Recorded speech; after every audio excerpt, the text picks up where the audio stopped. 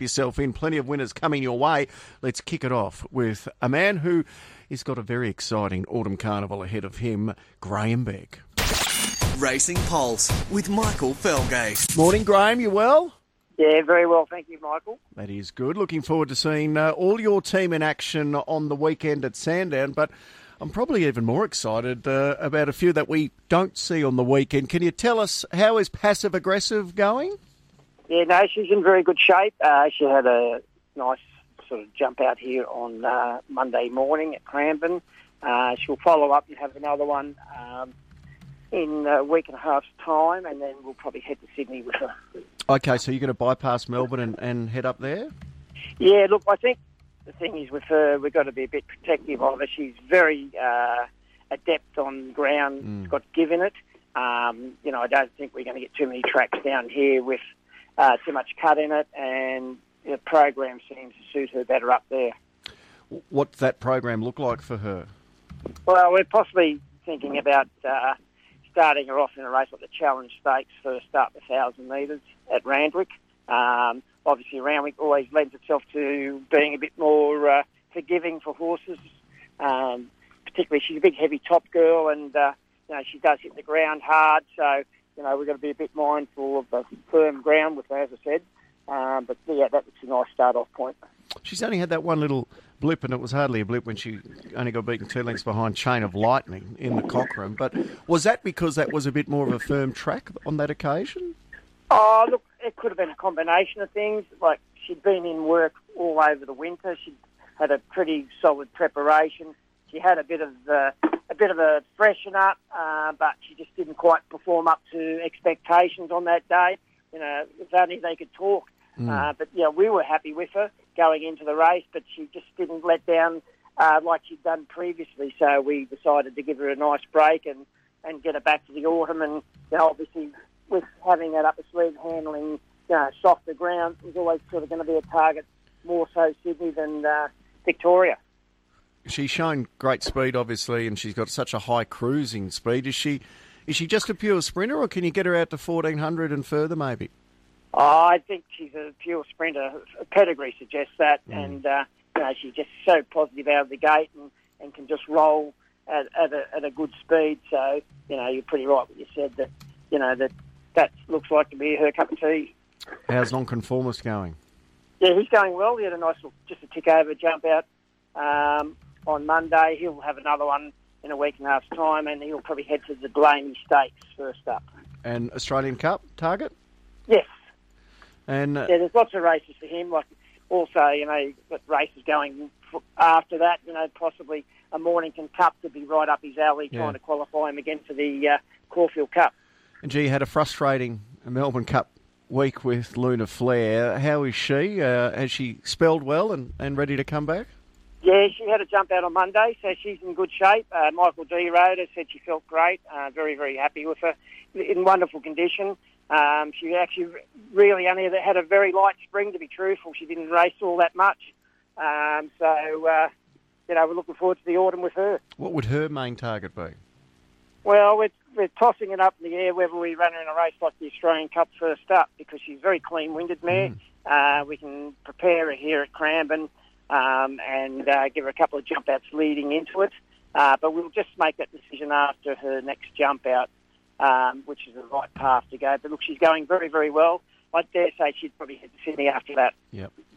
On Saturday at Sandown, you've got Written Bly, who's the daughter of your Blue Diamond winner, Written By. Does she show any speed like her old man? Well, she's had 2 nice jump outs. She's been quite progressive in both of them. We haven't really cranked her right up yet, but she's done it well within herself. Rounded her jump outs off nicely. We think she's certainly come on for the run. Just drawn a tad awkward, I guess, in the outside gate, but who knows, with the rain which has been forecast, it might be the right place. Have you got many 2-year-olds this time in? I've got a lot of 2-year-olds, but she's the only one that I've actually sent to the races this season. I've been a bit careful with most of my 2-year-olds this year, with the wet spring that we had, and then we had such a delayed spring.